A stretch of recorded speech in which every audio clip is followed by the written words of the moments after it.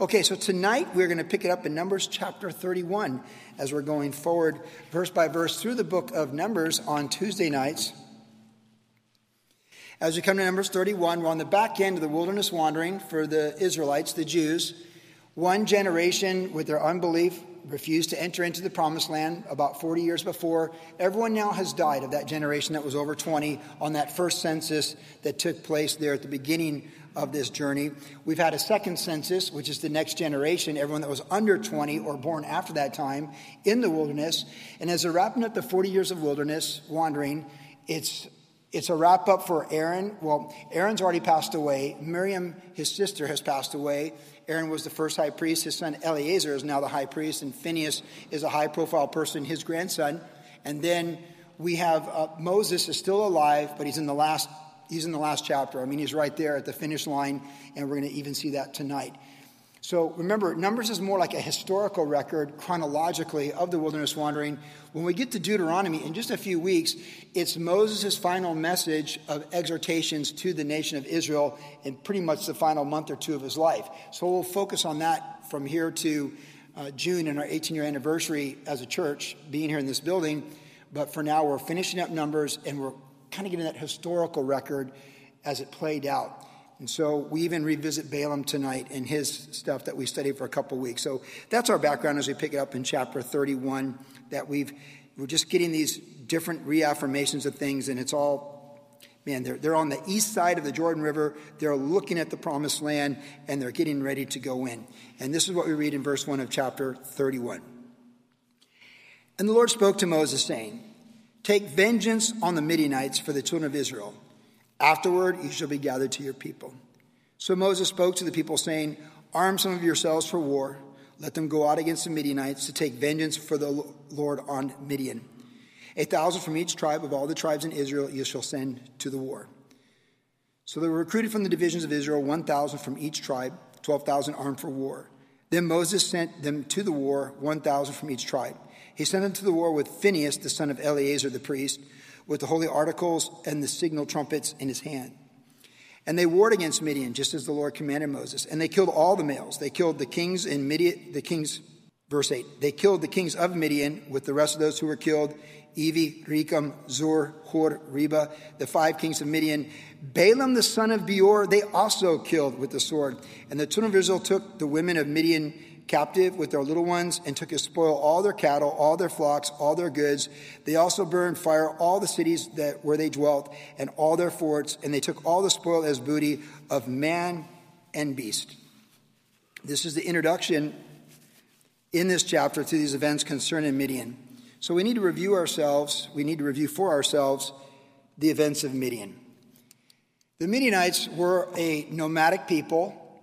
We know that. They were on the east side. Though they were nomadic, they were large in numbers, and they felt threatened by Israel as they saw Israel come from the south, on the southeast side of the Dead Sea, coming up toward the promised land.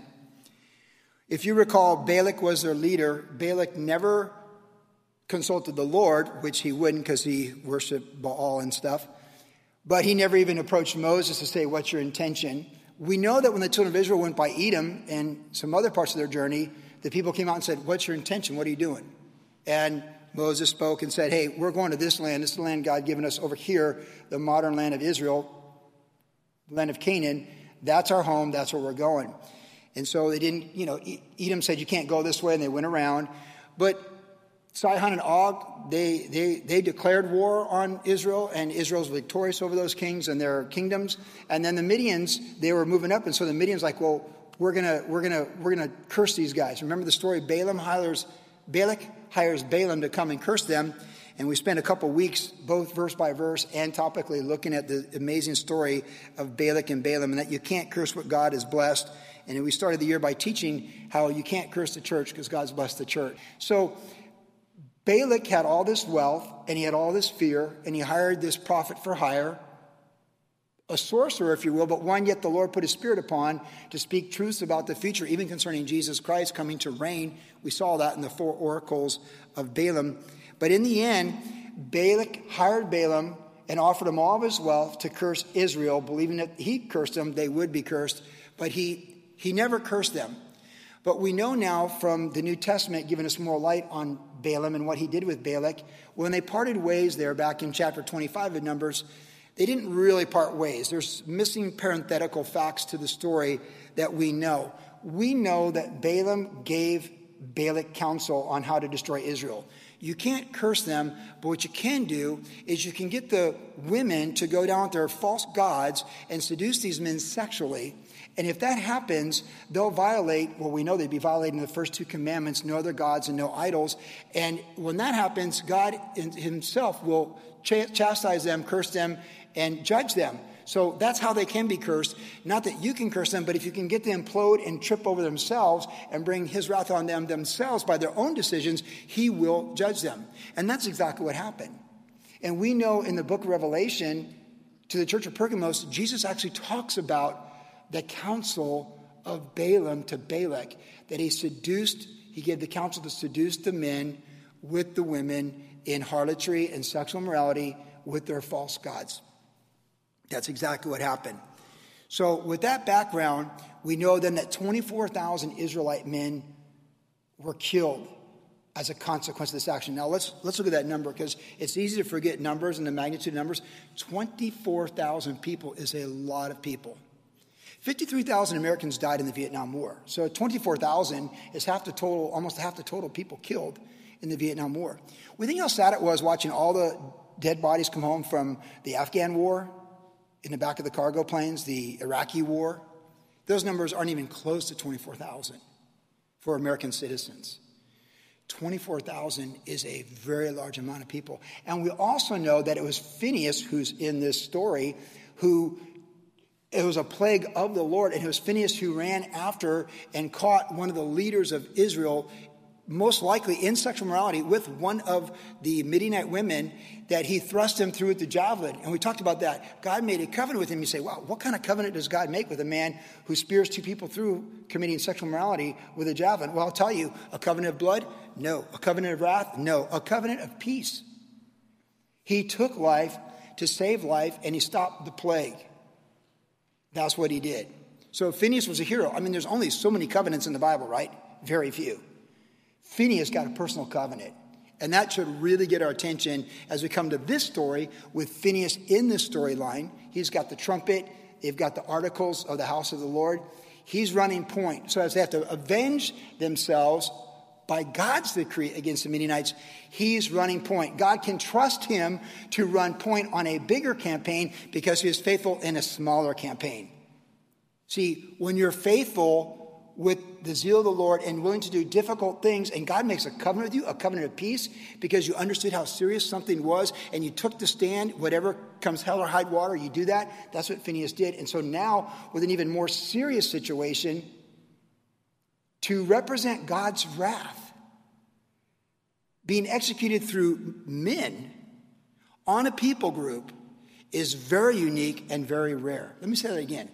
To represent God's wrath and to fulfill God's wrath, actually to avenge God, to avenge the people of God in time, space, and matter is very rare. Because we know in the New Testament we're told not to avenge ourselves. That what does the New Testament say in the book of Hebrews? Vengeance belongs to the Lord, not to men. So when we look at the new covenant and the fullness of who we are as a church, we're never called to avenge ourselves or to execute wrath. So in the fullness of all things in the kingdom of God, as the church, we don't avenge ourselves, we don't defend ourselves, and we're not the wrath of God. However, we are told in the book of Revelation, those who were martyred for their faith and beheaded, what do they say? How long, O Lord, before you avenge your people? So even in the last day of the last timeline of church history, when the wrath of God is upon humanity, because Revelation 6 says the wrath of the Lamb is come and who's able to stand. So there is a natural thing for the body of Christ when you've been ripped off or taken advantage of to want God to avenge you from those injustices, because there's a difference between revenge and avenge. And we need to understand that as we look at verse 1, take vengeance. There's a subtle difference in the words, because revenge is just to get back and it can be without restraint. But vengeance actually in the context carries itself a retribution that's a justice for an injustice. And that's what you get here, because God says, take vengeance on the Midianites for the children of Israel. So God is actually given a decree, like a judge in a courtroom, that the proper punishment would take place to institute justice for the people of Israel because of what the Midianites did to them. So the Midianites seem to have gotten away with it to some degree. And the consequence of 24,000 Israelites being killed is a whole other element in the story, and Phinehas is a hero. But here God says, okay, the dust is settled. Here's what you're going to do. You need to avenge my people on the Midianites. You need to avenge them.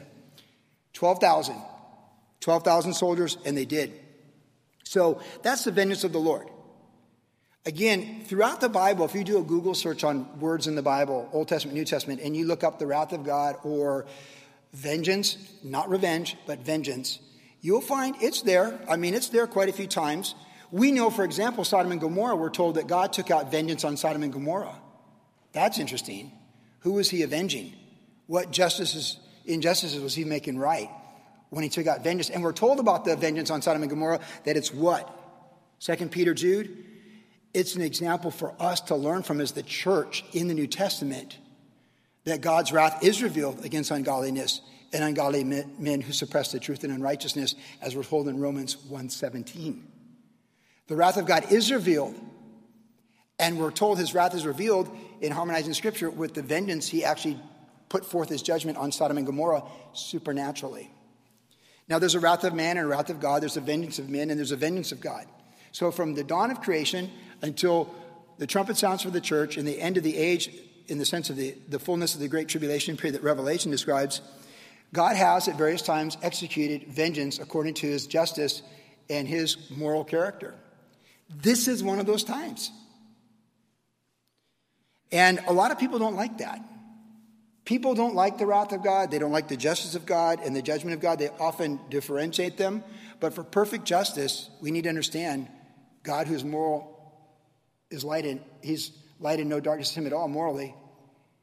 For him to be a perfectly just God, there has to be perfect justice and vengeance correctly upon injustices. Most of us can think of at least one person right now who's been ripped off by fraud and other people taking advantage of them, maybe even in the last year.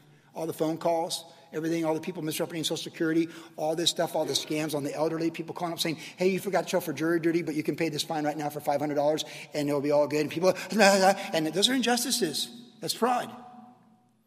Somebody has to make that straight. For everything to be right in eternity, there has to be, for every time the Ten Commandments have been broken in human history, and that's the Ten Commandments, there has to be perfect justice. For those that are redeemed, it's Jesus on the cross. For those that are not, it's perfect justice in eternity. And there are times that God's wrath, his justice, and his vengeance takes place in time, space, and matter, and that's his business. He has decreed vengeance upon different people groups in the Old Testament through the prophets at various times. And he even says in Romans chapter 9 that those who would question his wrath, who are you, O man, to question God? I'll have mercy on whom I want to have mercy, and I'll condemn who I want to condemn. And if we truly trust in Jesus and his love demonstrated for us on the cross, we can truly trust that his love is perfectly executed in justice as well, because ultimately it's Jesus who's behind all vengeance and all wrath, because the Father judges no one, but has committed all judgment to the Son. And Jesus didn't come to condemn the world, but the world is what? Already condemned. So see, really, we were born under wrath, and until we're born again, we are under wrath. We're under God's vengeance against sin, and we're sinners and rebels. So tonight, if we're gathered here born again and a new creation in Christ, we've passed from death to life, and we've passed from wrath and vengeance of the Lord to life and justification in the Lord. And for that, we praise his name like we're singing these songs before service for 25 minutes. Because we have passed from death to life. We have experienced mercy. We have experienced grace, and that's a good thing. But you know, not all people do. And most people don't even want it, because broad and wide is the path that leads to destruction, and few enter thereby, but narrow is the gate that leads to life. Therefore, we enter by that gate. Most people that we know in a human experience, that you come in contact with, people we watch on TV, whatever, if they're not born again, they're under wrath. And when they stand before the throne of God and the books are open, there's perfect vengeance by God upon them for their sins before him. God is holy, and he must be considered holy by those to whom approach him. And so when we come to a text like this, because they're going to wipe out the kids too, we need to understand God is light and him is no darkness at all. And I've never had a problem with God wiping out people groups because it's his universe and he made humanity. And I hope you don't either. And if you do, just put it in your file. Don't ever be afraid of the Old Testament. I had someone say, I'm so afraid of the Old Testament. Why? All scripture is profitable. It's for our benefit. Like we should never, I don't need to apologize for God's word or defend God or his character in his word. I'm just teaching it properly. We should embrace all of his word. The whole counsel of God, Paul said. What do you say? I'm innocent of the blood of all men. Why? Because he declared the whole counsel of all God. There's people who will give you 7 principles to live a godly life, and they'll be devoid of the counsel of God, the whole counsel of God. And they don't want to talk about God's wrath or his vengeance for his people. I think it's a good thing that God's going to avenge his people, because the body of Christ has suffered great things in 2020 all over the planet with persecution when people have come against them in many countries where Christians are profoundly attacked and falsely accused under blasphemy laws and these other things. And it's not us. Vengeance doesn't belong to us. But if God's going to avenge his people, that's his prerogative and that's his choice. It's his universe. So when God pronounces vengeance for the people, his people of covenant, that's his business. And I would just say amen and good for him. He's the Lord. Let God be true and every man a liar. And the Midianites, they tried to destroy God's people. They tried to destroy the promises of God for you and me for faith in Jesus Christ. Jesus was promised in the 4th oracle to come to these people, and then these guys conspired to destroy the people altogether and destroy the Messiah from coming into the world. If that's what they get before God, then that's what they get. And they brought it on themselves. And it happened a long time ago. And by the way, obviously, if you know much about human history, when the Poles conquer the Russians, they conquer them and they take everybody captive and kill them. When the Ukrainians, the Cossacks conquer the Mongolians and vice versa, or when the Aztecs conquer the Incas or whatever, like this is what people do. That this doesn't happen all the time is still pretty amazing. Everybody wants to rule over someone else. So he called for them to take vengeance upon the Midianites, and they did. And they killed Balaam, the author of the plan that resulted in the death of 24,000 Israelite men at the hand of the Lord. That plan was construed in the mind of Balaam through the counsel he gave to Balak. And so here he is. He also was killed with the sword. Now, we touched on it briefly a couple weeks ago, but here it is in the record. It's like God's tying up loose strings on the back end of this book. So they had a difficult thing to do, but it was the Lord's thing to do. And we know that we're not called to do it, but if you get to the book of Joshua, they're called to do it. I mean, there's a unique generation that saw God walk on earth and perform miracles that defy the laws of time, space, and matter, the ministry of Jesus Christ. And for 30 years, things happened, not for 30 years, for 3 years, but for 33 years, God walked among us. Emmanuel, God with us. That's grace. But in the same sense, in Joshua's generation, as they went to the land, God had pronounced the iniquity of the Amorites was not yet full. But when he brought his people in, it was full. And that generation, Joshua and those guys, they had a really hard thing to do. They had to take life in obedience to the Lord because they were the instruments of his wrath and vengeance upon those people. That's something we don't have to wrap our minds around because we haven't been called to do that. But still, we need to understand God's will is perfect. And his judgments are perfect. And I tell you right now, when we stand before the Lord, we'll know his judgments are perfect against the Midianites for what they did to his people of covenant, Israel, in their timeline. We also see something else. It's Moses. Afterward, you shall be gathered to your people, verse 2. Afterward, you'll be gathered to your people. So think about this. Moses has led his people this far. He's led the people for 40 years to the wilderness. He's on the edge of the promised land. And God says, you're not going in. You can look at it from the mountain and get a good view. And you're not going in. And then here, how's this? The Lord says, yeah, there's still one more thing for you to do. Like you think you want to, retirement. You're going to go independent living, assisted living, maybe memory care. It's no big deal. They bring me my meals 3 times a day. It's all kind of going this way or whatever. I'm living in the granny flat in the back of the main house or something. And we're just going to, it's all good. It's good. Like, we really like this. Sunrise and seagulls and beach and the sound of ocean and all that for real. And all of a sudden God goes, hey, you know what? You got one more thing you got to do. You got to avenge my people on the Midianites.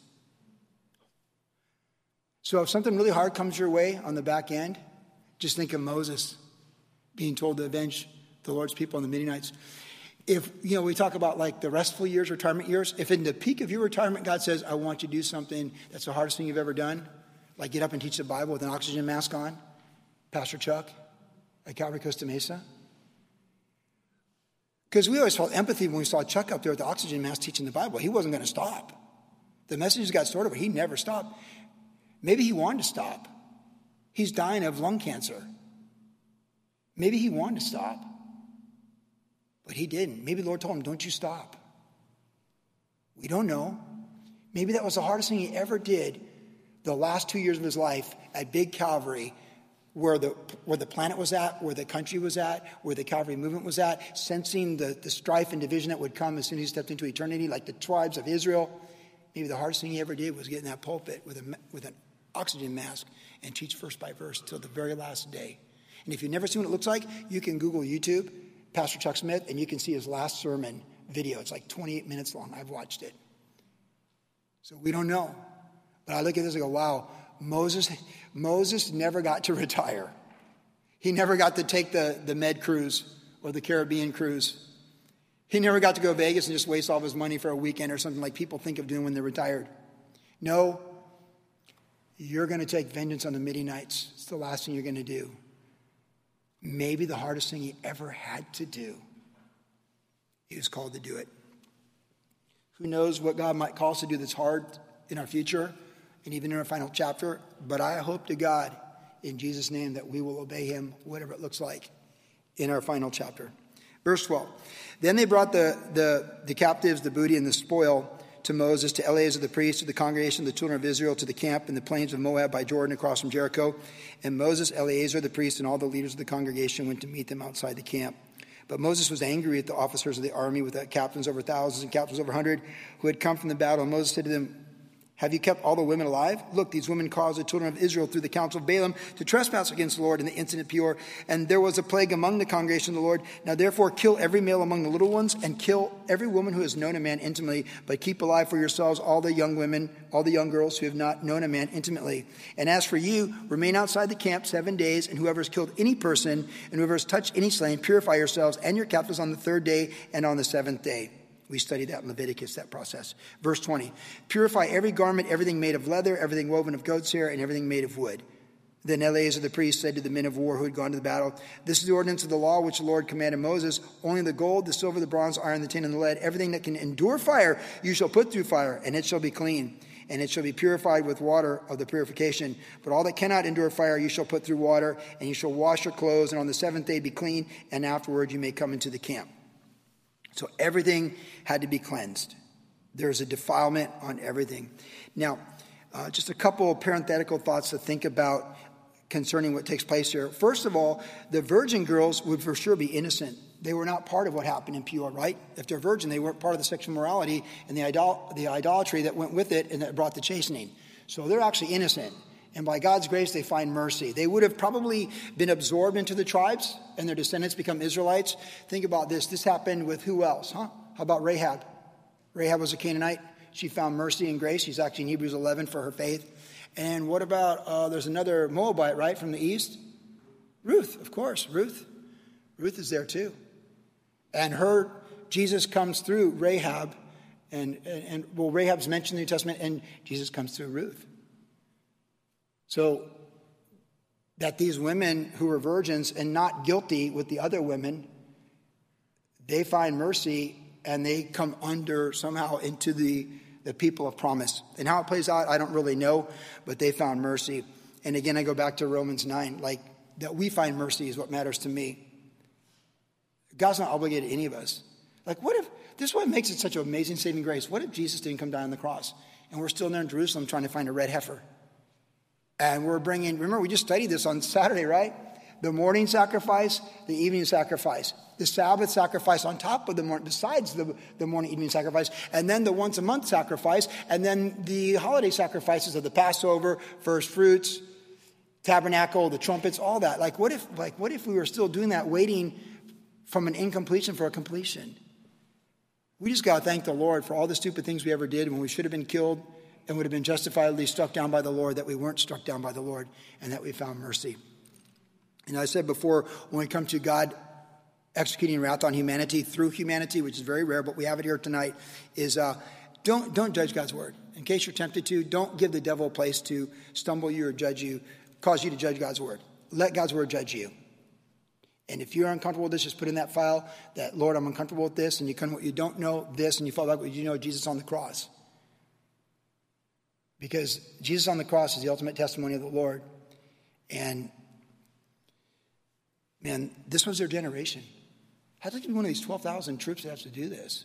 But, if you think about your neighbors that died, humanity is desperately sinful. Just think about the pre-flood world, too, like when wrath came upon them. There's no redeeming it. There was nothing you could do to redeem them. And when God gives up on people, man, God forbid he ever give up on us. I don't question or wonder why God would give up on anybody and put them under wrath and vengeance. I'm more questioned by why God would show me mercy and show us all mercy the way he has. So when you leave here tonight, just be glad he's showing you mercy and showing me mercy and showing us mercy and shows his church mercy. Because this really is like what we deserve. So praise the Lord for his mercy. Now, the fire and the water, there's cleansing, so it all had to be cleansed. We pick up in verse 25. Now the Lord spoke to Moses saying, by the way, I have to say this about the children too, because I never like it when children get executed, whatever. I'll just tell you right now, in that Middle Eastern culture, we understand the perpetual generation of vengeance and payback, right?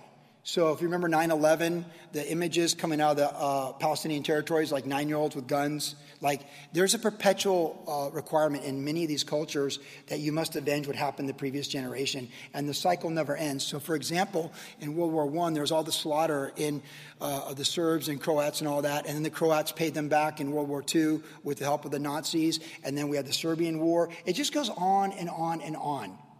And even with the conflict in Armenia just a few months ago, they're still fighting over the same piece of property that they've been fighting over for thousands of years with the same people.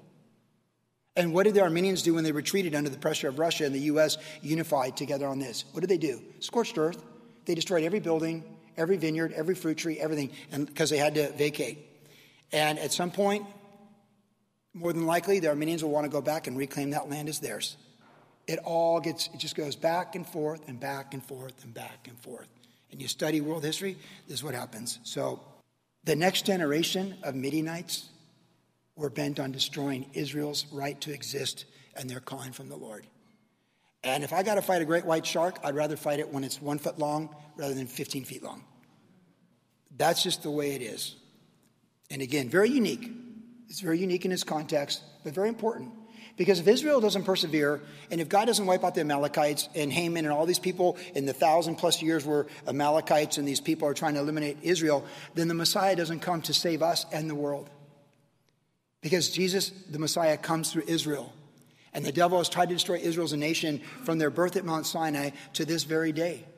Because there's still promises connected to Israel to this very day. So all the death camps, Auschwitz, and all those places, it's all related to the same thing. The devil wants to destroy Israel. He's always wanted to destroy Israel because the Messiah comes through Israel and the return of the Messiah is promised to Israel. This is a eternal realm, spiritual realm battle that's been going on before we came. It'll be going on if the Lord doesn't come back after we leave. And these women, the greatest threat to Israel as they're going to the promised land? The greatest threat to Israel was not the walls of Jericho. The greatest threat to Israel were the women with the little idols. The greatest threat to America is not countries against us. It's the corruption and evil from within us. The fall of Rome came from within and the removal of moral boundaries. And we've rotted from within. And the threat America has done its own damage to itself. And the church has done its own damage to itself. And so these women that were executed, more so than any army on the other side of the Jordan River, they were the greatest threat to destroy Israel. Verse 25, division of the plunder. Now the Lord spoke to Moses, saying, count up the plunder that was taken of man and beast, you and Eleazar the priest, and the chief fathers of the congregation, and divide the plunder to 2 parts, between those who took part in the war and who went out to battle and all the congregation. And levy a tribute for the Lord on the men of war who went out to battle. One of every 500 of the persons, the cattle, the donkeys, and the sheep, take it from their half and give it to Eleazar the priest as a heave offering to the Lord. And from the children of Israel, half of you shall take one of every fifth drawn, and the persons, the cattle, the donkeys, and the sheep from all the livestock, give them to the Levites who keep charge of the tabernacle of the Lord. So Moses and Eleazar the priest did as the Lord commanded Moses. The booty remained from the plunder which the men of war had taken was 675,000 sheep, 72,000 cattle, 61,000 donkeys, 32,000 persons in all of women who had not known a man intimately. And the portion of those who had gone into war was in number 337,500 sheep, and the Lord's tribute of the sheep was 675. The cattle were 36,000, of which the Lord's tribute was 72, and the donkeys were 30,500, of which the Lord's tribute was 61. The persons were 16,000, of which the Lord's tribute was 32 persons. So Moses gave the tribute, which was the Lord's heave offering to Eleazar the priest, as the Lord commanded Moses. And from the children of Israel, half which Moses separated from the men who fought. Now the half belonged to the congregation was 337,500 sheep, 36,000 cattle, 30,500 donkeys, and 16,000 persons. And from the children of Israel, half Moses took on every 50 drawn from man and beast, and gave them to the Levites, who kept charge of the tabernacle of the Lord, as the Lord commanded Moses. Then the officers who were over the 1,000, the army, the captains of the thousands, and the captains of 100, came near to Moses, and they said to Moses, your servants have taken account of the men of war who are under our command, and not a man of us is missing. Therefore we have brought an offering to the Lord, what every man found of ornaments of gold, armlets, and bracelets, signet rings and earrings and necklaces, to make atonement for ourselves before the Lord. So Moses and Eleazar the priest received the gold from them, all the fashion ornaments and all the gold of the offering they offered to the Lord. From the captains of thousands and captains of hundreds was 16,750 shekels. The men of war had taken spoil, every man for himself. And Moses and Eleazar the priest received the gold from the captains of thousands and hundreds, brought into the tabernacle meeting as a memorial for the children of Israel before the Lord. A couple interesting thoughts before we go to chapter 32 and the tribes on the east side of the river. Two things that get our attention. God ensured that the plunder was not just for those who were victorious in the battle, that it went to the priesthood and to the Lord, and it went to the people in general. So there was a spreading out of the wealth for the entire amount of people, which is very interesting, just in the fact that they all received an inheritance from this together, whether they went to combat or not. It wasn't just for the 12,000 that they were successful. It was all the Lord over everything. And then, of course, how can you miss verse 49 where it says, not a man of us is missing? Like, how many armies do you know with 12,000 troops going into heavy combat against superior forces come back without losing one person? I mean, you lose people just from friendly fire and a Jeep accident landing in Normandy, right? Like, if you know anything about war, logistically, people die just from mishaps. Like, we lost 7,000 troops in a liner in World War II that never even got off a ship. You know that, right? 7,000 Americans died on one ship in port that never got off that ship in World War II. I mean, you send all those, B-17s, B-24s, or whatever they were, you send those all over Europe, and, you get 25 missions, you get to come home, and no one got 25 missions because it all gets shot down. We lost 75,000 troops across the Atlantic alone in World War II. Supporting the supply vessels from the outbreak of when the Germans entered Poland, took France and Vichy France and Churchill and England stand alone. All those 75,000. We still lost 75,000 people. People die every day in the military, right? You just get up and you die and you're still in a uniform. 12,000 people went to major combat and not one died. That's an amazing confirmation that God was with them. That's an amazing confirmation. They went to execute the vengeance of the Lord. They were in God's will, and they're completely protected in the most dangerous of circumstances, hand-to-hand combat. And they were protected by the Lord. Completely victorious, not one died. Which just shows that the blessings and protection are in obedience, even when it's difficult things to do. That's why I always say, when we're in God's will, we're unbreakable, we're unbeatable. When you are in God's will, we're unstoppable until he's done with us. And whether we're doing things that seem insignificant or very profound or fairly easy or extremely difficult, we still got to do what we got to do. There are a lot of people in the previous administration who are professing born-again Christians, and we watch them get attacked day after day after day after day, whether they're doing press conferences or just trying to govern, like the Vice President Pence or something, and the attacks were just relentless. But until you're done, you're not done. And we just do it as unto the Lord, and if we're canceled, we're canceled. That's between, the Lord, nothing happens that the Lord doesn't allow. We're singing this song, that you make all things work together for good in our lives, right? Whether it's our failures and mistakes or whether it's just things that God's allowed. I mean, we're singing that song with Scott. I really believe that song. We're singing it, don't you? Yeah. So it's just amazing how not a man of us is missing. That's what happens when we're in obedience to the Lord. We are unstoppable in the easy things and the difficult things. That's why we seek first his kingdom and his righteousness. And that's why we lean not on our own understanding, but we acknowledge him in all of our ways. We need to know his mind every morning. We cannot take a day off from the Lord, ever. The sacrifices were in the morning and they were at night. And we need to be in his will and unstoppable in his will.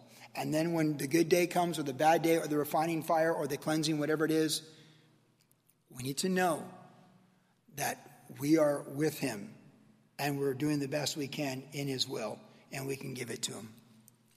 Now, we're going to read chapter 32. It has the details of the tribes settling on the east, and just have like one little thought about this as we go forward tonight. So I'm going to just read through the text like we've done with Leviticus and some other chapters, and just read through it. And the background is that as they're on the east side of the Jordan, some of the tribes want to stay there while the other tribes go into war, and we'll read the background to it. So now the children of Reuben and the children of Gad had a very great multitude of livestock. And when they saw the land of Jazer and the land of Gilead, that indeed the region was a place for livestock, the children of Gad and the children of Reuben came and spoke to Moses, to Eleazar the priest, and to the leaders of the congregation, saying, Atoroth, Dibon, Jazer, Nimram, Heshbon, Eleah, Shibam, Nebo, and Beon, the country which the Lord defeated before the congregation of Israel, is a land for livestock, and your servants have livestock. Therefore they said, if we have found favor in your sight, let this land be given to your servants as a possession. Do not take us over the Jordan. And Moses said to the children of Gad and to the children of Reuben, shall your brethren go to war while you sit here? Now why will you discourage the heart of the children of Israel from going over into the land which the Lord has given them? Thus your fathers did when I sent them away to Kadesh Barnea to see the land. For when they went up to the valley of Eshcol and saw the land, they discouraged the hearts of the children of Israel, so they did not go into the land which the Lord had given them. So the Lord's anger was aroused on that day, and he swore on an oath, saying, surely none of the men who came up from Egypt from 20 years old shall see the land which I swore to Abraham, Isaac, and Jacob, because they have not wholly followed me, except Caleb the son of Jephunneh, the Kenizzite, and Joshua the son of Nun, for they have wholly followed the Lord. So the Lord's anger was aroused against Israel, and he made them wander in the wilderness for 40 years until all the generation that had done evil in the sight of the Lord was gone. And look, you have risen in your father's place, a brood of sinful men, to increase still more the fierce anger of the Lord against Israel. For if you turn away from following him, he will once again leave them in the wilderness, and you will destroy all these people. Then they came near to him and said, we will build sheepfold here for our livestock and cities for our little ones, but we ourselves will be armed and ready to go before the children of Israel until we have brought them to their place. And our little ones who dwell in the fortified cities because of the inhabitants of the land, we will not return to our home until every one of the children of Israel has received his inheritance. For we will not inherit with them on the other side of the Jordan and beyond, because our inheritance has fallen to us on the eastern side of the Jordan River. Then Moses said to them, well, if you do this thing, if you arm yourself before the Lord for the war, and all your armed men cross over the Jordan before the Lord until he has driven out his enemies from before him, and the land is subdued before the Lord, then afterwards you may return and be blameless before the Lord and before Israel, and this land shall be your possession before the Lord. But if you do not do so, then take note, you have sinned against the Lord, and be sure your sin will find you out. Build cities for your little ones and folds for your sheep, and do what has proceeded out of your mouth. And the children of Gad and the children of Reuben spoke to Moses, saying, your servants will do as my Lord commands. Our little ones, our wives, our flocks, and all of our livestock will be there in the cities of Gilead. But your servants will cross over, every man armed for war, before the Lord to battle, just as my Lord says. So Moses gave command concerning them to Eleazar the priest, and to Joshua the son of Nun, and to the chief fathers of the tribes of the children of Israel. And Moses said to them, if the children of Gad and the children of Reuben cross over the Jordan with you, every man armed for battle before the Lord, and the land is subdued before you, then you shall give them the land of Gilead as a possession. But if they do not cross over armed with you, they shall have possessions among you in the land of Canaan. Then the children of Gad and the children of Reuben answered, saying, as the Lord has said to your servants, so we will do. We will cross over armed before the Lord into the land of Canaan, but the possession of our inheritance shall remain with us on this side of the Jordan. So Moses gave the children of Gad to the children of Reuben, and half the tribe of Manasseh, the son of Joseph, the kingdom of Sihon, king of the Amorites, and the kingdom of Og of Bashan, the land with its cities, within its borders, the cities of the surrounding country. And the children of Gad built Dibon, Ataroth, and Arar, Atroth, and Shophan, Jazer, and Jogbedah, Beth Nimran, Beth Haran, fortified cities and folds for the sheep. And the children of Reuben built Heshbon, Eleah, and Kirjaim, Nebo, Baal, Meon, their names being changed, and Shibmah, and they gave other names to the cities which they built. And the children of Machir, the son of Manasseh, went to Gilead and took it, dispossessed the Amorites who were in it. So Moses gave Gilead to Machir, the son of Manasseh, and he dwelt in it. Also Jair, the son of Manasseh, went out and took its small towns and called them Havoth-Jair. Then Naboth went and Kenath and its villages, and he called it Nabal after his own name. So we see these 2.5 tribes settling on this side, the east side of the river. So Reuben, Gad, and then half the tribe of Manasseh. And then we get the breakdown in the latter part of the chapter of the descendants of Manasseh, who are descendants of Joseph, and how they went out and each took a possession and got their inheritance for themselves and for their descendants. And so they did settle on the east side of the Jordan. Now, before we have a final thought on that, just point out to you where Moses, of course, was very concerned that what these guys are doing is going to discourage everybody. Like, there was a concern here, like, wait a second, we're all in this together. So we conquered this, which wasn't even our objective, and like, you're going to take that, and we're going to go over here, and we have to fight these battles. Like, what's up with that? And so Jordan, that side of the Jordan was the promised land, but not so much the east side. And so then Moses comes back and says, hey, you guys, like, you can't discourage the brethren. And like, no, that's not our objective. It's a perfect fit. We have livestock. It's a good land for livestock. We'll go to war, and we'll come back when it's done. Now, we know historically that's what they did. They did keep their word. They did go do what they said they're going to do, and they did help the 9.5 tribes settle on the other side that were promised inheritance. And that was their inheritance on that side. So they did not discourage the people. They actually did go and do what they said they were going to do, and for them there's credit for that. And that strong exhortation from Moses, if you don't do it, your sin will find you out, which it always does for everybody, myself, you and I, all of us, the church included. Fortunately, we're under the grace of Jesus Christ for that. And then they settle in, they build these fortified cities, and they're going to do this. And I just close with this thought. God does give us choice, doesn't he? Like, these guys, this is what they want to do, and he let them do it. We do have choice. Like, God gives us choices, and we make choices. There's a certain fullness of self-determination under the sovereignty of God that God allows to have happen. Sam and I had the conversation a couple of weeks ago about permissive will, or I just call it plan A or plan B. Like, I don't know how to distinguish, like, absolute or... listen, man, I know, like, when you match up the decisions with the Word of God, you're going to always be in the right. If you kind of go in ambiguous gray areas, fuzzy areas, I can't guarantee you're going to be in the right. Let God be true and every man a liar. So we talk about like plan A and plan B. And like the song we were singing, our mistakes and failures, God uses those for good. And he does. And it's all redeemed on the day of the Lord. But what gets my attention about these tribes here is they settle for this side. They settled for this side. And they had a pretty good argument for it. They sold Moses on it. I mean, Moses was like, okay, yeah, as long as you don't discourage people, you get your weapons and you go do your part, you can come back here, this is your part. And the other tribes may be like, hey, it's not bad for us. These guys, that's 2.5 more tribes worth of space that we get for our tribes, right? If you think it through. I mean, think about it. Hey, that's 400,000 less people we got to give land to on this side with the sea breeze. So if they want to live in the valley where it's hot, because it's hotter in that valley than it is in Tel Aviv, then that's good for us. Yeah, sure. But they better come to war with us. They got to do their part. Then they can have that land. But the funny thing about these decisions, and this has me thinking, is whenever we talk about the tribes on the east, we know that eventually they just kind of disappeared. Like, they just kind of disappear. Like, where'd they go? Like, there's not one battle where they disappeared, like, and then they're all wiped out and taken away. You don't have anything like that. They just kind of disappeared. They lost their identity. And there's other people groups that occupy those territories later on. And eventually you don't even hear about them. Like, where'd they go? What happened to them? They just sort of vanished on the east side of the Jordan River. They settled for something less, which was reasonable. And eventually they just kind of disappear. They certainly disappear from the storyline. All the incredible things in the book of Joshua, they're part of it actually, the soldiers. But then the book of Judges, 1st and 2nd Samuel, all those things like this, they're just not really, they're not there. They're not there with the heroes. The storyline for the rest of the narrative in the Old Testament is what's happening on this side of the Jordan, not on the east side. And it just has me thinking, I want to make sure I'm on the right side of the Jordan River. And so are you. We want to be part of the storyline of what God is doing with Plan A, with his church in 2021. Plan A for your life, for this church, the body of Christ. We want to be on the right side of the river. Not so much because we just don't want to settle for less. Like, we don't want to settle for less. Like, some people just kind of downshift and settle for less. And now as I've gotten older, I've said this many times about Pastor Chuck, because I have the images of Pastor Chuck dying in the pulpit.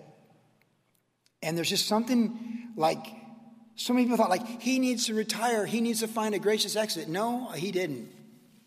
And the older I get, the more I appreciate how he just wasn't going to, he was going to do what he was called to do until his last breath. Because he still taught a Sunday, and he passed away before another Sunday came. I could cry. I mean, that is just, you think Pastor Chuck cares what Joey Brand thinks about him in the pulpit in 2011? Or any of us? When you're dying of cancer, you only care about one thing: Jesus, who you see sitting at the right hand of the Father, right up over here. And as best you can to complete what you've been entrusted to do until you're done. Why didn't you make a decision about this, that, and everything else for when you're gone? Because you know what? Because there's a lot in the Bible that says they can figure it out. I'm going to finish strong. I don't want to settle for the east side and fade away softly and pass on to my children and my children's children that we just faded away softly. I don't want to leave that legacy to future generations that come from my descendants and the spiritual descendants I have in the body of Christ going back 33 years now. I don't want that to be my legacy. I want to make sure I'm on the right side of the Jordan River and that I'm part of the storyline that goes forward for my generation. I don't want to fade into oblivion, not in the narrative of what God is doing. I want to be on this side, all in, come hell or high water, part of the narrative, good, bad, and ugly in the human experience for the church, right to the finish line. And so do you. Do not settle for less on this side, but get after whatever it is on this side and do it as best we can till the end. I actually have more vision now, approaching 60, than I've ever had for the kingdom of God. It's different kind of vision. It's more like things going, like putting things in a good way for after I'm gone. And give David credit, because David was told he couldn't build a temple, King David, but he did do things to prepare things for Solomon and all that Solomon could run with and take it to another level when he was gone. David fought the battles for total victory to set Solomon up to do great things. Now, Solomon did some great things, but made some bad decisions, but that's on Solomon. But David really set him up. David took most of his wealth and gave it to the Lord for the work of the Lord for when he was gone. It's like he put in his trust and his will and all these things. It all goes to the Lord. So when you open the trust, all those sons from these different women, yeah, maybe they got something there, but man, that all goes to the Lord. That's on this side of the Jordan. That's on this side. That's the narrative. That's the ongoing historical narrative. So let's make sure in 2021 that we're on the right side, all in, where the narrative is of what's happening now, where the fullness is of the promises and the work of God. Don't settle for the wrong side of the river. Amen?